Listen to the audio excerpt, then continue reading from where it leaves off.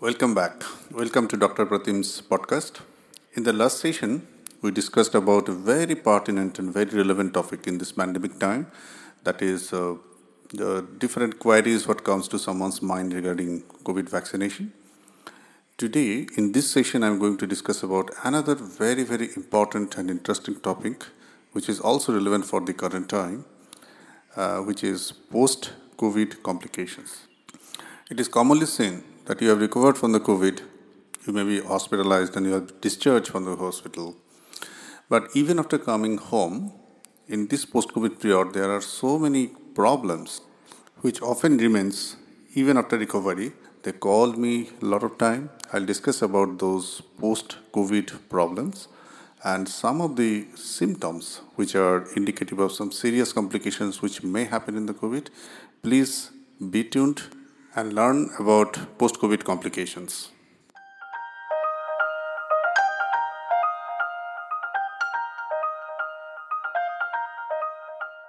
I'll start with some minor complications which are very common after COVID. Majority of my patients who recovered from the COVID, they complain that, okay, doc, we are not getting any test. Testlessness is very, very common after COVID, and this is well known. Usually, we recommend that not to worry much because this is self-limiting. Sometimes piece of ginger after your lunch or dinner, or if you can take a piece of harat, that is Termelena cebula or haritaki powder after lunch or after dinner, 1 teaspoonful. It tremendously helps for returning of the normal test. Some of my patients, they complain that even after recovery, they are facing some malaise. They are not feeling well all the time. This is also common, but we have seen roughly 2 to 3 weeks this malaise persist. You may need to take more rest for that. And hydrate yourself well. Take a good amount of fluids.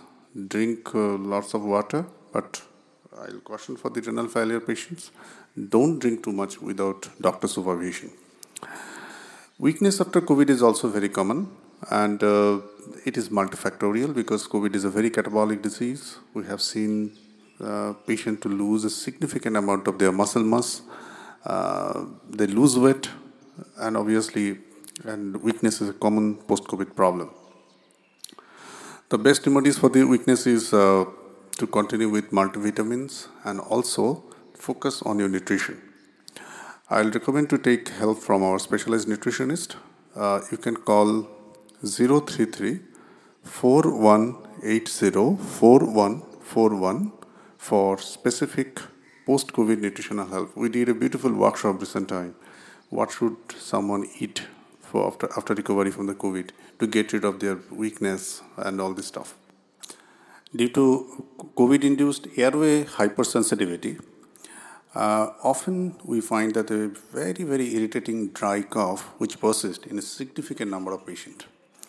And believe me, this is a very, very distressing syndrome for the patient, and it is to some extent difficult to treat because common cough syrups or antitussive usually do not work. We require some steroid inhalation and steroid in the form of nebulization or inhaler, which helps to some extent. Montelukast or levocetirizine combination is also helpful. And I have seen a lot of patients can't sleep at the night because of this chronic irritating cough. And it improves with taking some vapor, then inhalation and steroids with anti-allergic and levocetirizine combination and montelukast combination. These are always helpful. Sometimes in selective cases, we also use some antitussive in a modified dose. So this is also a very common post-COVID problem which needs special care. I have seen a lot of patients, they are complaining of effort intolerance. That means they become very short of breath while walking fast or going upstairs. Even some of my elderly patients, they complain even going to the toilet become a trouble. It is common because COVID has some impact on your cardiac functions, and it takes around 3 to 4 months of time. If your effort intolerance is significant, that is, it is hampering your day-to-day activity, in that situation, we recommend please consult your doctor to identify whether there are serious cardiac issues are going on or not. And you may require some specific medications and special care for that. Palpitations or tachycardia is a very, very common problem after COVID. A lot of my patients, they have their pulse rate gone up to 100, 120, 130. This is very, very common. And let me tell you one thing. This palpitation is because of multiple factors. One common reason is the post-COVID increased sympathetic overdrive. We usually treat palpitation by a baby dose of beta blocker, but it needs to be taken under the medical supervision. Don't take any beta blocker without consulting any doctor, because beta blocker has a lot of different side effects, and we have to be careful about prescribing this, understanding your medical context. Headache and dizziness is also very common. Usually in the evening time, sometimes patient may complain after waking up they are having persistent headache. And dizziness means standing for a long time they feel dizzy. In both the situation improves well with well hydration. Sometimes if headache is very, very severe, we recommend to take some medication, maybe paracetamol, sometimes Ivalium may help. Recently, there are the few reports of skin rash after recovery from the COVID, and we have observed the skin rash are not serious. Majority of them subside without any specific treatment, only some skin emollient like calamine lotions and some anti-allergics enough to cure the skin problem. And sometimes those who have a tendency for endogenous depression, they may require some medical help. Talking irrelevantly, sometimes losing the orientation about the day and night, especially in the elderly, this is common due to steroid. And we have seen majority of this type of psychosis, steroid-induced psychosis, they settles down once the steroid goes become very minimal or we stop the steroid. Rarely they may require some medical help. Post-COVID sleep disturbance is also very common, and we usually prefer melatonin around 3 milligram at night, which is very, very helpful to regularize the sleep rhythm, and also the good sleep hygiene need to be practiced to get rid of this problem. Keeping in mind that COVID leads to a lot of thrombotic complications, we doctors always use some blood thinners, and these blood thinners also have some inherent problem. We need to be very careful, especially in the elderly. Those who have some GI ulcers, they may lead to bleeding inside the GI tract. I have seen some of the patients who bled inside the brain, that is leading to the hemorrhagic strokes. These are really serious. So those who are taking blood thinners, they need to be monitored very carefully. If any bleeding in the gums, any bleeding in black stools, or bleeding to the urethra, or you can see some black spots in the skin, please immediately report to your treating physician. We may require reduction of your blood thinner dose.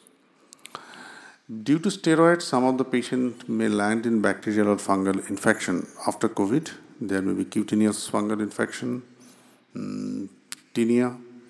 Some may develop urinary tract infection.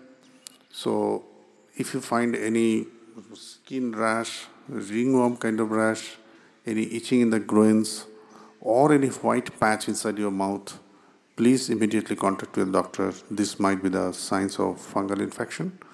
And we all know the bacterial infection usually present with the fever, weakness, and urinary tract infection can present with the burning sensation in the urine, pus in the urine, and their symptoms are evident. But fungal infection may be cutaneous, maybe mucosal fungal infections. So you need to be very careful to observe your oral cavity, your private parts, for any patch, any itchy rash to come, or any rash in your skin, so that you can talk or contact your doctors immediately. The most serious fungal infection regarding which all over the world there are so many discussions going on is black fungus, that is mucormycosis. But mucormycosis usually happens during the active COVID treatment. So I'm not discussing this here. We'll make a separate episode on that, and we'll learn about mucormycosis later.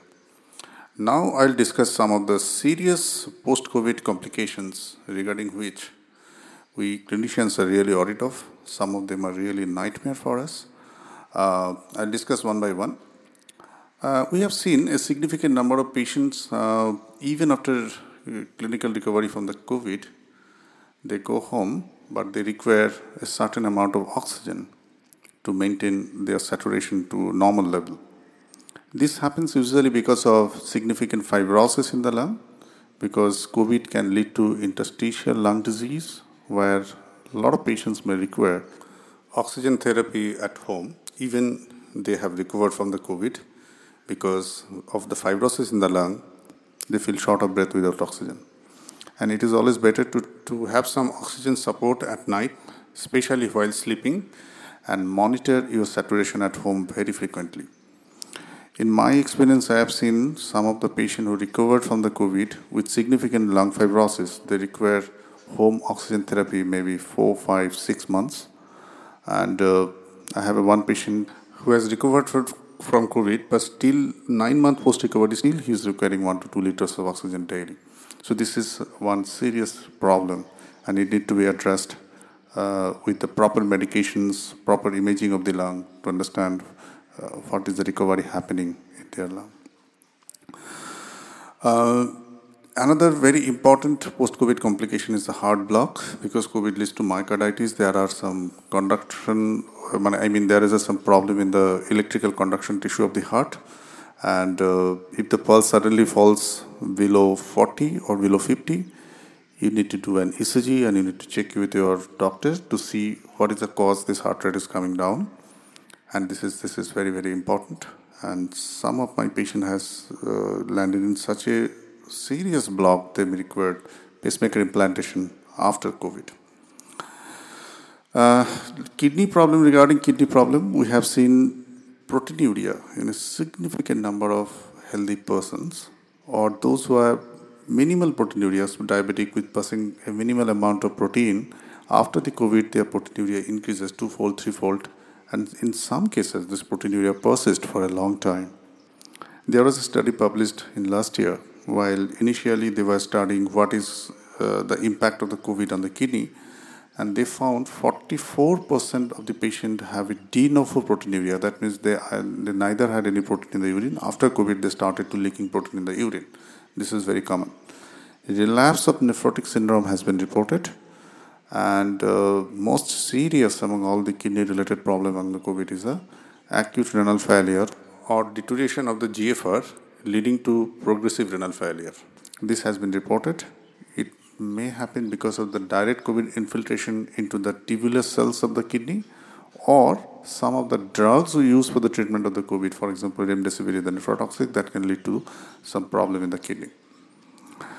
Next, coming to the GI complications of the COVID. In post-COVID, there are significant number of case report regarding increased liver enzyme after recovery from the COVID.